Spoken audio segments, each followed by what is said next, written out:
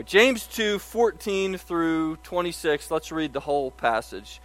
What good is it, my brothers, if someone says he has faith, but does not have works? Can that faith save him? If a brother or sister is poorly clothed and lacking in daily food, and one of you says to him, "Go in peace, be warm and filled," without giving them the things needed for the body, what good is that? So also faith by itself, if it does not have works, is, everybody, dead. But someone will say, "You have faith, and I have works. Show me your faith apart from your works, and I will show you my faith by my works. You believe that God is one. You do well. But even the demons believe and shudder in fear," that is. Verse 20. "Do you want to be shown, you foolish person?" Literally the word there is empty or vain. It's translated foolish. And I think there's a play on words there. He's been talking to them about an empty faith or an empty profession. And now he's calling the person who would believe that empty. But it's translated foolish. But literally the word there is empty or vain. "You foolish person," middle of verse 10, "do you want to be shown that faith apart from works is useless? Was not Abraham our father justified by works when he offered up his son Isaac on the altar?" You see, that faith was active along with his works. And faith was completed, or faith was fulfilled by his works. And the scripture was fulfilled that says, Abraham believed God, and it was counted to him as righteousness. And he was called a friend of God. You see that a person is justified by works and not by faith alone.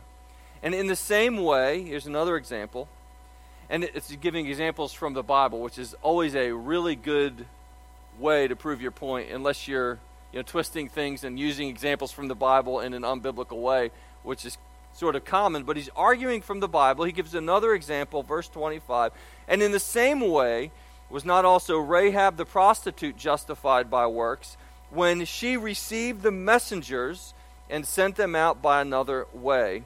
For as the body apart from the spirit is dead, so also faith apart from works is dead."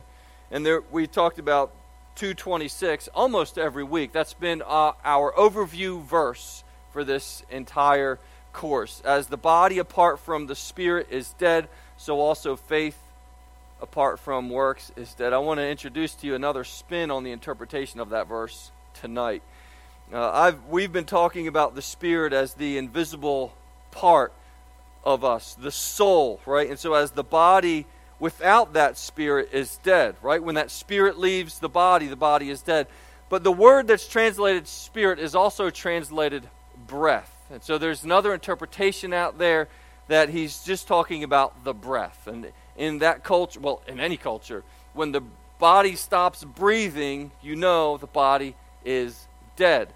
But this is the illustration for faith apart from works. As the body apart from the spirit, or as the body that has no breath in it is dead, so also faith that has no works is dead.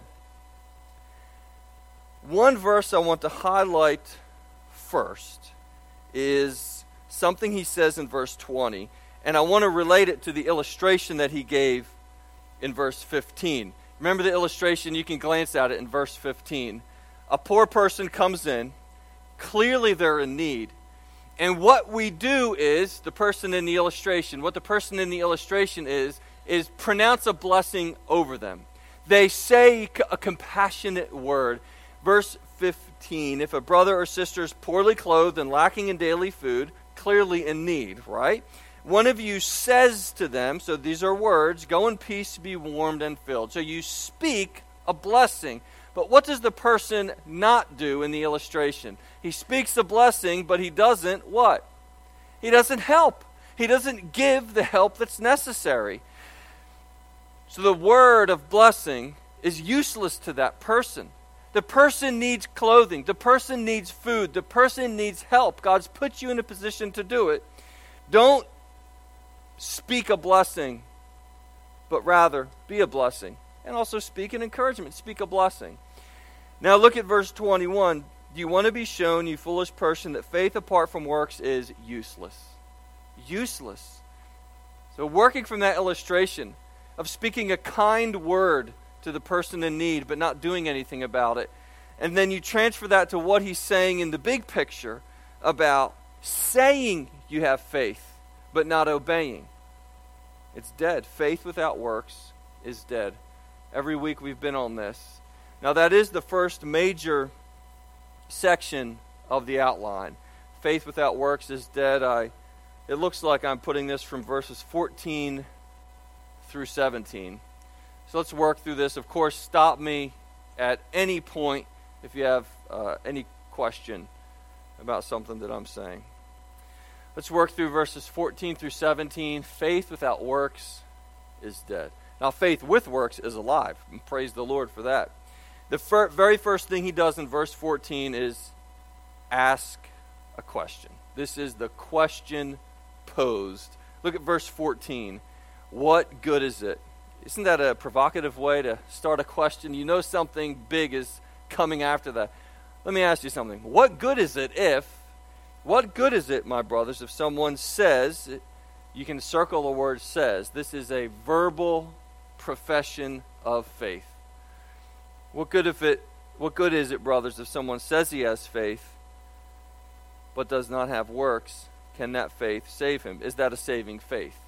What good is it if my child says they're going to clean their room but don't clean their room? What good is that? It's not good at all. It's useless. The room doesn't get cleaned. So the profession that you're going to clean the room doesn't actually accomplish the cleaning of the room. You've got to go down and you've got to clean your room. Clean your room. Stop saying you're going to do it and go do it. I'm not speaking from personal experience at all. In this illustration, it's completely in my imagination. But you can think about, honestly, friends, you can think about this in any relationship. What good is it if a husband says to his wife, I love you, but doesn't follow up on that in the way he treats her, the way he speaks to her, the way he speaks about her, the way he prioritizes his time, the things he does? Love is not just a word spoken. It's a way that you live. Faith without works is dead. If you say you have faith, but you don't have obedience that's supposed to grow out of faith, that's not a saving faith, and you should have no assurance of salvation. So that's the very first thing he does, is he poses a question, and you can memorize this. He poses a question, and here's the thing to memorize. This is the question. What good is it? What good is it if you say you believe, but your life isn't changed? Now, secondly, he goes immediately to that practical example. He goes immediately to a practical example. If verse 15 and 16, a brother or sister. So this is not referring to a person in general, although you could come up with all kinds of examples, but this is referring to a brother or sister in Christ. This is talking about people in the church. And if you remember the last study we had, there was favoritism. If you want to glance up and just skim the first half of chapter 2, there was favoritism in the church toward rich people, and poor people in the church were being overlooked. No, I have to correct that. I have to fine-tune what I just said there. There's favoritism being shown to rich people who weren't a part of the church. They were not a part of the church. In fact, they were persecuting the church. But because they're rich, they were being shown special favor over against the poor people who did belong in the church. Elitism is a wicked, wicked sin. Probably they were afraid of being persecuted by those elites and the rich who were in places of authority. So poor people were being overlooked in this context. The rich were being shown favoritism, and it's not right. So that's why he gives this illustration. It would have been real to them. There were poor people being overlooked in the church. If a brother or sister is poorly clothed and lacking in daily food, and one of you says to them, "Go in peace, be warmed and filled," without giving them the things needed for the body, what good is that? So also faith by itself, if it does not have works, is dead. Church is so much bigger than the Sunday morning worship and the Sunday ministries and the Wednesday ministries. Those are core ministries, the ministries of God's Word that transforms us, that brings us together. We have unity in the Word. This is God's Word to us. But what does that mean for the way we treat each other? What does that mean for the way we care for each other in practical ways and speak well of each other, love each other? Church is about relationships. It's about serving and caring for one another in the Lord. That's what this example is getting at. Don't say you have faith, but not care for these people who need help. Great practical example. Words without action is meaningless. You know, it is funny when you think about some of these principles. All of us knew that before we came in here. Words without action is meaningless. Don't just say you're going to do something, but do it. Be faithful to your word. Be a man of your word. Be a woman of your word. The question posed, what good is it if you say you have faith but don't have works? The practical example actually gives away the answer. It's useless. Finally, verse 17, he summarizes the answer. He gives the answer. It's such a short verse, verse 17. I mean, he couldn't give this answer in any more of a clear and concise way. Verse 17, so also faith by itself, if it does not have works, is dead. All right. James 2:17. Faith by itself, if it does not have works, is dead. The fruit, there's no fruit on this diagram, all right? But feel free to draw some on this tree. I just did a search under images for tree with roots. This was the first one that came up as an image that I could use for this, so I just used it and I didn't look for one with any fruit on it. But you see the root of faith, biblically speaking, no matter what I've seen in my experience or you've seen in your experience, or no matter what is common or popular in religion in the United States, biblically speaking, the root of faith always grows up and produces the fruit of works. Always. Biblically speaking. And actually, I got the whiteboard out before I did my handouts. I wanted to draw this tree on the whiteboard. Then I got back to my desk and thought, just make a handout. But in your mind's eye, you can get the drawing on the whiteboard.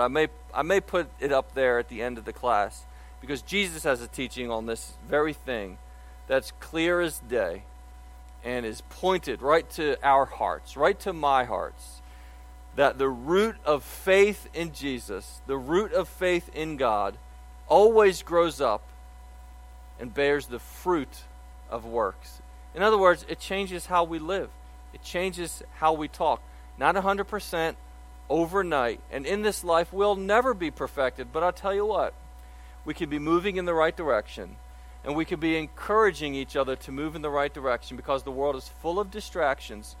Not only the world out there full of distractions, but our minds are full of distractions and full of idols. And our hearts are full of distractions and chase after things and prioritize other things than our faith in God.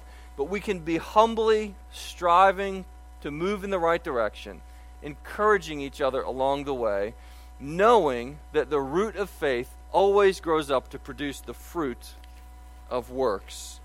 Faith without works is dead. And then he also says in here, useless. That's just 14 through 17. And end of the first section. Before we go to section number 2, any questions or pushback on that? I mean, I'm not inviting pushback, but if you have it, feel free.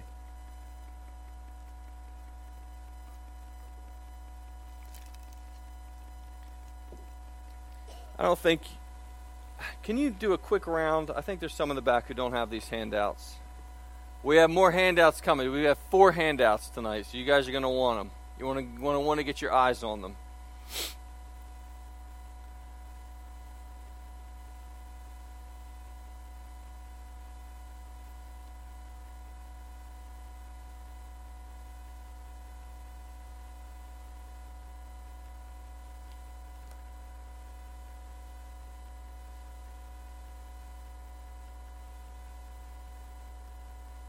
Now, the next section is the one that is commonly called, extremely difficult once we get into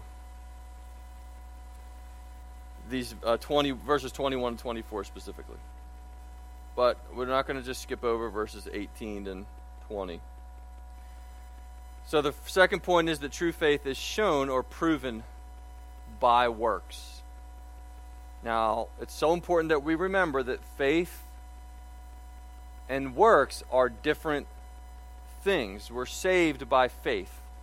We're not saved by faith plus our works. Faith and works are 2 different things, but they are inseparable. They're inseparable. Just like the roots of a tree and the fruit of a tree are different things, but in the end, they're inseparable. All right, everyone has them? Good. Thank you, John. I appreciate that. So true faith is shown or proven by works. Or you know what, you could also put demonstrated. That's a common way this is said too. They're just put on display. They're demonstrated. This is verses 18 through 20. Now, you're going to have to turn your thinking cap up a little bit. Don't turn it to 10 yet. Turn it to 7.3, okay? Just because verse 18 and 19, the wording can be difficult, but I think there's an easy way to understand even verses 18 and 19. What he's doing in verses 18 and 19 is he's addressing some common misunderstandings. He's addressing common misunderstandings. The first misunderstanding comes in verse 18. He quotes somebody, and this person that he quotes apparently thinks that you can have either faith or works, but you do not need to have both. Verse 18, but someone will say, in other words, someone will say in response to what he's teaching, someone will say, you have faith and I have works. What's the big deal? Faith is good. Works are good. You have faith. He has faith. She has works. I have works. What's the big deal? You have faith and I have works. The misunderstanding is that you can have either faith or works. One or the other alone, but you don't need to have both. That's a misunderstanding. He says, show me your faith apart from your works, but I'll show you my faith by my works. That's his point. Works put on public display the faith that we have in Christ. When you forgive somebody, they experience that forgiveness. That's your faith put on display. That's just one example. Show me your faith apart from works. You cannot do it. You can't show faith apart from works. Faith, again, is invisible. It's a heart reality. That's why he started this whole section with, you can say you have faith, but even just you saying that you have faith doesn't put your faith on display. Walk it out. Show it. So this is the first misunderstanding, that you can have either faith or works, but not both. The second misunderstanding, this is such a common one. I was going to say such a common one today in our culture, but it's a common one all the time in any culture, that faith is merely intellectual. This is wrong. This is a misunderstanding. That faith is merely intellectual, that faith is me agreeing with truth. That's wrong. That's not what faith is. You can have faith that God exists. That's not faith in God. Here's what he says, verse 19. You believe that God is one. You do well. And you should hint some sarcasm in that because of what he says next. You do well. Even the demons believe and shudder. The demons believe the fact that God exists. Demons believe the fact that God is one. So when you see, he says, you believe that God is one, you do well, you can kind of envision him going like this. Good, slow clap, good for you. Even demons have that kind of faith. And of course we know demons do not have a saving faith. Demons hate all that is good. Demons hate God and all that he's about, all that he wants to accomplish. Everything good that God wants to give you, demons are working against that. Everything good that God wants for you, demons are working against that. But they believe that God exists.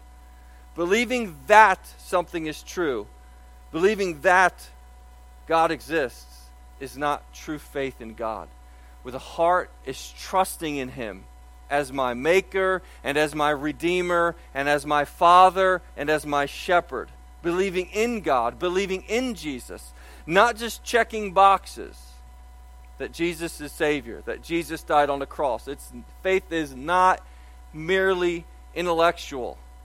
Faith, of course, includes an intellectual component of knowledge. We have to learn about God. We have to learn about Jesus. We have to learn about forgiveness. And it's through that learning that our hearts are changed, but it's in the heart that we have faith and trust in God.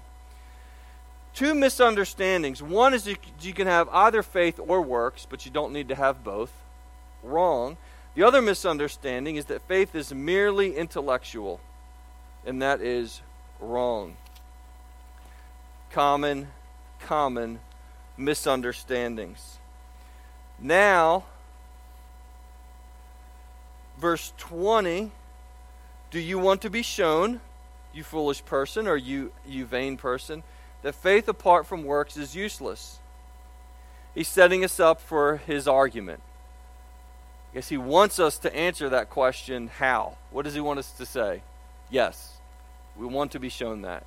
We want to be shown that faith apart from works is useless. We need to be convinced of that. Don't take my word for it. Convince us. Do you want to be shown that faith apart from works is useless? And now we're into what I've just called in my outline, biblical proof. James is going to offer us two examples from the Bible that prove and show that faith apart from works is useless. And you can scan over this paragraph. Who are those two examples? What's the first one? Abraham, and what's the second one? Rahab. Interesting choice. Abraham is the father of the faithful. He is the paradigm for saving faith. In Scripture, he is the example of faith. The father of not only the Jewish nation and believers within the Jewish nation, but of all true believers, even in the church age. Abraham is the model. Paul argues that in Romans chapter 3 into chapter 4. So that's one example, but the other example is a prostitute who she was not an Israelite. She was in the land that Israel was commanded to go into and take over, but she, by faith, gave aid to Israel's spies, spied out the land. She protected them. She helped them. It was an act of faith in God. Hebrews 11:31 says that. So two examples. Vastly different examples. You could not find, well, I guess you could if you looked hard enough, but just the difference of these examples. I think he's trying to show by this that this is across the board true, that faith leads to works. Faith leads to obedience. Abraham and Rahab. First, let's look at Abraham, and this is where the controversy occurs. Abraham, verses 21 through 24. Was not Abraham, our father, justified by works? You can circle that phrase. Justified by works. When he offered up his son Isaac on the altar. Also remember that he's using a specific example of something that Abraham did. It's not Abraham in general, but this is the climactic, ultimate act of obedience in Abraham's life. God took him through years of testing, and this is the final test, the biggest test, the hardest test, the test of faith. He offered his son Isaac on the altar. You see that his faith was active along with his works. And faith was completed by his works. Now, if you had this booklet or the handout from the chapter for tonight, what's the title? The relation of faith to works, or faith and works? Now, this is really a good verse for that, because you see two aspects of the relation between faith and works. One, faith is active along with works. You see this picture, this dynamic picture of faith working. Faith is being active along with works. That's one aspect of the relationship. And then right after that, he says faith is completed by works. Faith is completed by works. Faith is not an end in itself. Faith is a means to an end. First and foremost, our faith brings us into a relationship with Jesus. The faith is not the goal. The faith is the means to a goal. We trust in Jesus, in his forgiveness, in his sacrifice. Faith in him brings us into a relationship with him. And then our faith in him, as we are now in a relationship with him, is meant to manifest and be completed by works. Because it's not really good enough just to say faith without works is dead. That doesn't tell us in a constructive, positive way what is the relationship between these two things. That just tells us that there is some relationship. You can't have one without the other. But faith is active. Faith is not static. Faith is not boring. Faith is not asleep within us. It's awake, it's alive, it's dynamic, it's growing, it's active. And how is it completed? How does it come to fruition in your life? Works. That's the relation between faith and works.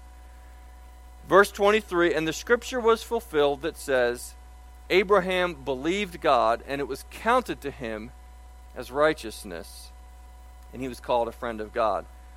Now, hopefully we'll get to this later, but that scripture that he's quoting here, Genesis 15:6, is earlier than Abraham offering Isaac. That's Genesis 22. So in chapter 15 of Genesis, Abraham believed God, and it was counted to him as righteousness. So he believed, and he was saved. He had faith in God's promise, and he was counted righteous in God's eyes. That's how we're saved today. We have faith in God through his promise of forgiveness in Christ, and by that faith we're counted righteous in his eyes. That's chapter 15 of Genesis. And then, 7 chapters later, in chapter 22 of Genesis, he offers Isaac in obedience, and when he offers Isaac in obedience, this is one biblical example of what James says in 22, that was works completing his faith. His faith was completed by his works, and the scripture was fulfilled that says Abraham believed God and he was counted as righteousness. I know I'm coming at you like a fire hydrant, but we will slow down and field questions if we need to. Anyway, he gives his first example of Abraham, and then he says in verse 24, you see, it's almost like, isn't it obvious? You see, the person is justified by works and not by faith alone. That's the controversy, just in case you didn't know. So now we're going to look at this sheet. Justified by works? Question mark. And I have 2 sets of passages on here that give you the background for what is a difficult discussion, unless if you get your terms right, it's easy. But if you get your terms and definitions wrong, it is difficult. Justified by works. James 2:21, was not Abraham our father justified by works when he offered up his son Isaac on the altar? So if I say, was Abraham our father justified by works when he offered up his son Isaac on the altar, what would you say, yes or no? Hopefully you say yes. That's the whole point of James's passage here.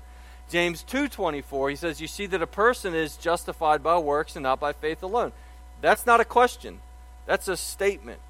You see, this is his conclusion to that paragraph. You see that a person is justified by works and not by faith alone. Now, what about Paul's teaching? If you know anything about this topic, you know that there's some things Paul says that on the surface appear to be 100% opposed to what James is teaching. And even if you've never heard about this before, it'll become clear to you once we read these. And by the way, when I'm picking these out of Romans 3 and 4, that whole section of Romans is about this. Romans 3:28, we hold that one is justified by faith apart from works of the law. You're justified, not by works. You actually are justified by faith separate from works, apart from works. Put the works over there. You're not justified by works. 100% you're justified by faith. Romans 4:5. And to the one who does not work. This person hasn't even worked. There's no works. The person does not work. The one who does not work but believes, which is just he has faith, he believes in him who justifies the ungodly. His faith is counted as righteousness, not as works. His faith is counted as righteousness. So how do we make sense of what James is teaching and what Paul is teaching? Flip it over. It is so very easy. Okay, I'm telling you, this is easy. You can know this. You can teach this to a 7-year-old. It's easy. The word justified is used in different ways. It's not surprising to any of us that words can be used in different ways. Justified is used in different ways. It can mean to declare one righteous. It could also mean to show one as righteous. Two different meanings, two different ways that this word is used. It can mean to declare righteous. This is the way that Paul is talking about it. We are sinners. We are guilty before God. How can we be declared righteous before Him? By faith, not by works. Works are no part of that equation. It is by our trusting in Jesus, trusting in His forgiveness, we are declared righteous by God. It's a legal declaration, if you're taking notes. It's a spiritual, legal declaration that can never be reversed by any authority in the universe. If God declares you righteous and forgiven by faith in Christ, you're justified. You're justified. Justified can be used to mean declared righteous. Specifically in Scriptures, God declares us righteous. And that happens exclusively by faith. By faith. It is not faith plus works. It is by faith. This is what Paul is teaching. And he teaches it in Romans and in other places in unmistakable fashion. And it is such a core component to our teaching and to our message in the community, in Jarrettsville and the surrounding community and counties, that God freely forgives sinners who believe in Christ. You come to faith in Christ and you are justified by that faith. And you're declared righteous in God's eyes, and that will never change. It's a legal declaration. Justified can also be used to show that something is righteous. Paul and James are discussing different things. They're concerned with different things. Paul, I'll just read through these two very short paragraphs. Paul is talking about how a lost person is saved. James is talking about how a saved person lives. Different things. Completely different topics. Related topics, but different topics. Paul is talking about how a lost person can be saved, can come into a relationship with God. And it is not by works. It is by faith alone. James is talking about how a saved person lives. And a saved person lives with faith that's manifest in works. Both of those things. Paul is talking, second paragraph, Paul is talking about how a sinner can be declared righteous in God's eyes.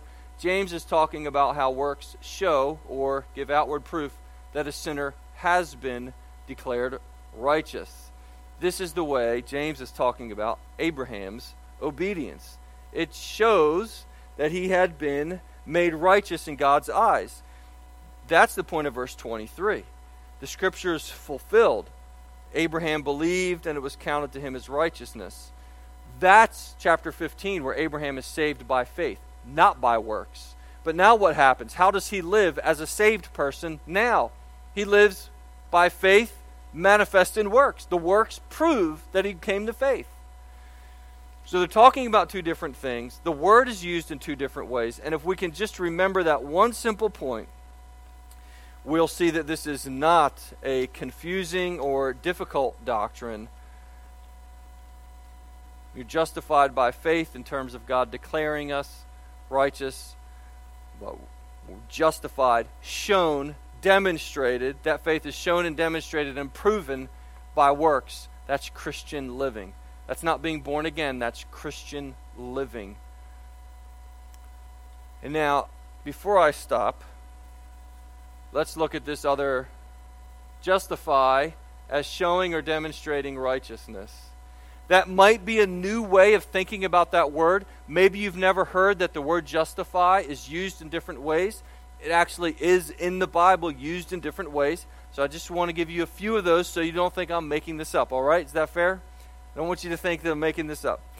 Justify as showing or demonstrating righteousness. Jeremiah 3:11. And the Lord said to me, faithless Israel has shown herself more righteous. If you have some kind of writing utensil, underline or circle that whole phrase, shown herself more righteous than treacherous Judah. Shown herself more righteous. There's one verb in there. It's the verb for justify in the Greek version of the Old Testament. It's the same exact word that in the New Testament is justify. It means to show as righteous. And that's what he's saying. As the Lord said to me, faithless Israel has shown herself righteous, had justified herself more than treacherous Judah. That's the northern kingdom of Israel and the southern kingdom. There was a split in the nation of Israel. Northern kingdom, Israel. Southern kingdom, Judah. Matthew 11:19. The Son of Man, which refers to Jesus, the Son of Man came eating and drinking, and they say, look at him, a glutton and a drunkard, a friend of tax collectors and sinners. Do you guys remember that Jesus took harsh criticism for the people he hung around with, people he reached out to, the people he ministered to? They said, man, if he was really holy, he wouldn't be with that group. What are you doing with that group? We thought you were a man of God. Because he loves them and he wants them to find forgiveness. He wants them to find freedom from sin. He's compassionate. He's not a self-righteous legalist. No, Jesus' opponents were self-righteous legalists. Jesus was truly righteous, which meant he had compassion on people. There's a difference between being righteous and being self-righteous. When you're righteous, you care about people. Well, I really chased that rabbit, didn't I? Very important. He's a glutton, he's a drunkard, he's a friend of tax collectors and sinners. By the way, they're saying that not in a positive way, like, oh, look at him, he's a friend of tax collectors and sinners. No, they're saying that as a slander and a criticism. Yet wisdom is justified by her deeds. Wisdom is proven by her deeds. True wisdom will be manifest, true wisdom will be displayed by actions, by deeds. Justified. Justified is used to show something is righteous. Romans 3 and 4. Even Paul understands this. What if some were unfaithful? Does their faithlessness nullify the faithfulness of God? By no means. Of course not. The picture is God made promises. So what if the people are unfaithful? Is God going to go back on his promises? No, of course not. Because God's faithful. No matter what I do, God remains faithful. No matter what you do, God remains faithful. He's not going to retract his promises. Verse 4, by no means, of course not. Let God be true, though every one were a liar, as it is written, that you may be justified in your words. That's you're talking to God. He's talking about God. God, that you may be justified in your words and prevail when you are judged. So his words, his judgments will make manifest his righteousness.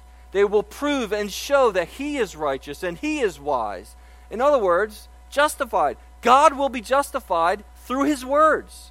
Does God need to be declared righteous by faith? No, of course not.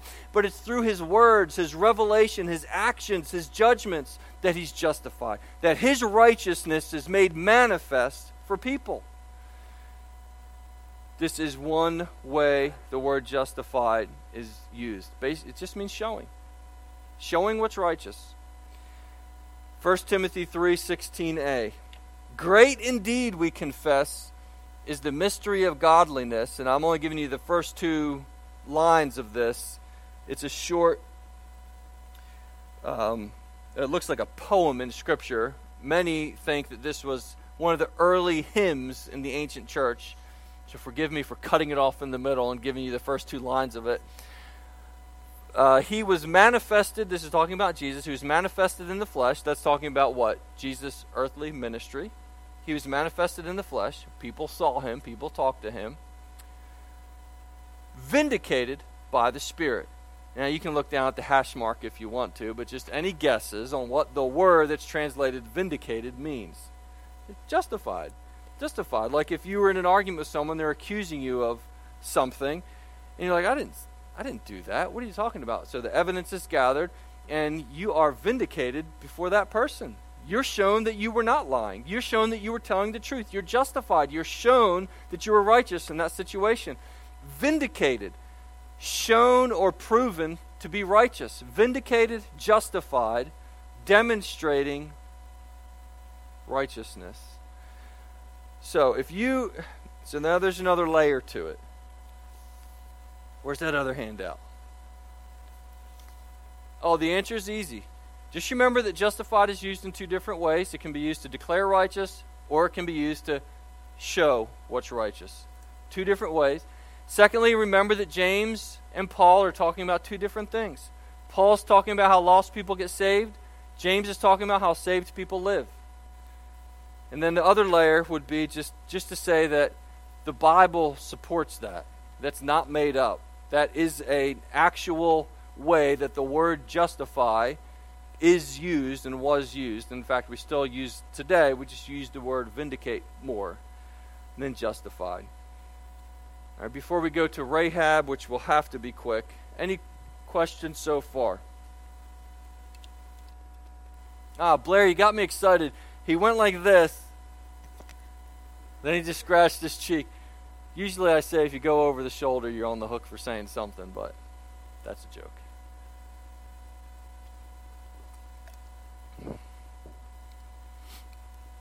So what does God want from us? Does he want faith or works?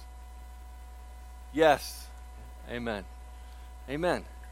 It's everyday stuff, really. It's rich and it's deep, and when you get into the Scripture and all of it. But it's what we want from our kids. Right? We want them to love us and trust us, and we want them to obey us, not just give us lip service. Same thing for a coach. He wants his players not just to give lip service, but to obey and be good players. It's the same thing for a teacher in a classroom. Right? Doesn't want you just to act like a teacher's pet and always, say what you think the teacher wants to hear, but be a good student. It's every sphere of life, every aspect of society. We don't want just lip service. Live it out. Again, as I said earlier, be a man of your word, a woman of your word, a child of your word. Don't just say it, but live it out. Faith and works. Rahab, verse 25 and 26. passage. We don't have time for it. But this last handout, faith comes to fruition through works. James 2:21 through 23. Get that handout before you. I'll see if I can take 3 minutes to go through this, just so you have an idea of why I made it. Was not Abraham our father justified by works when he offered up his son Isaac on the altar? So that's the historic event that he's working from. Abraham offering up his son Isaac on the altar. And from other scriptures, we learn that Abraham had the faith that God was going to bring Isaac back from the dead.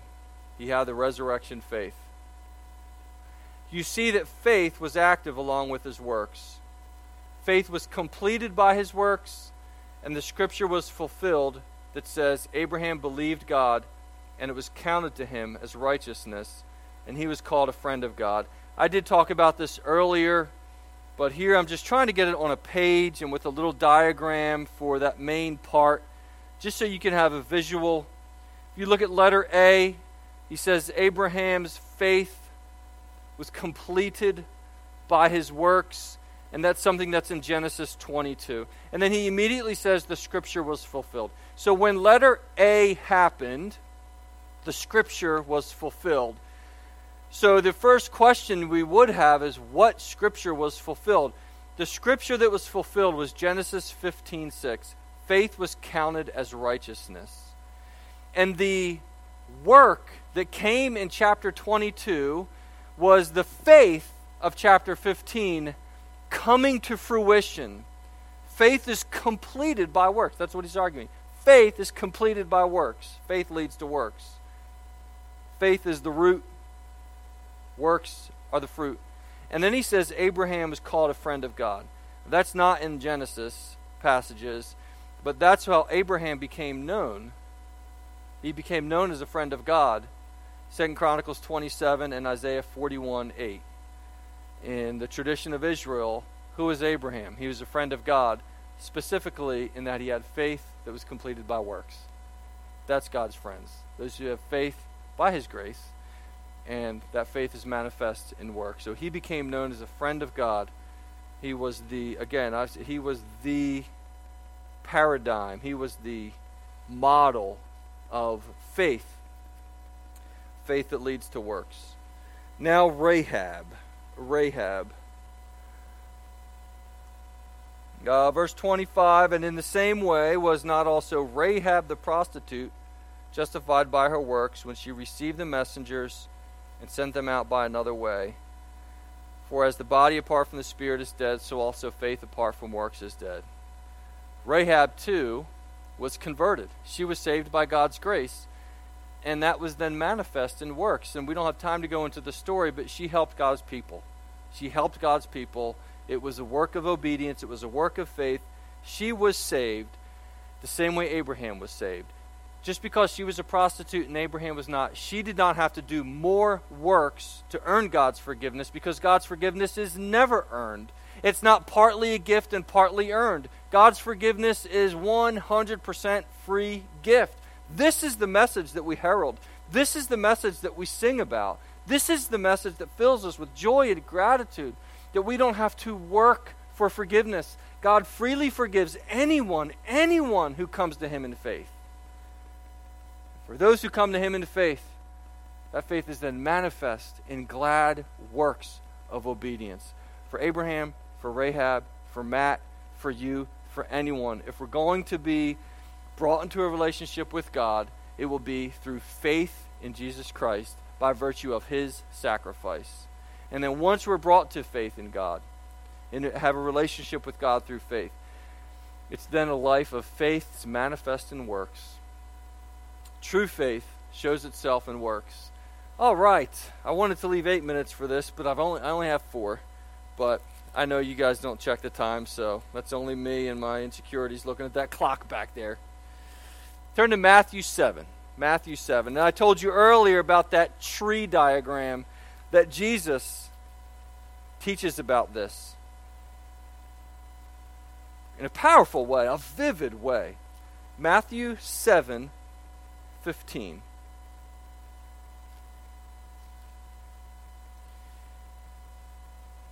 probably the, did I say 7:15, right?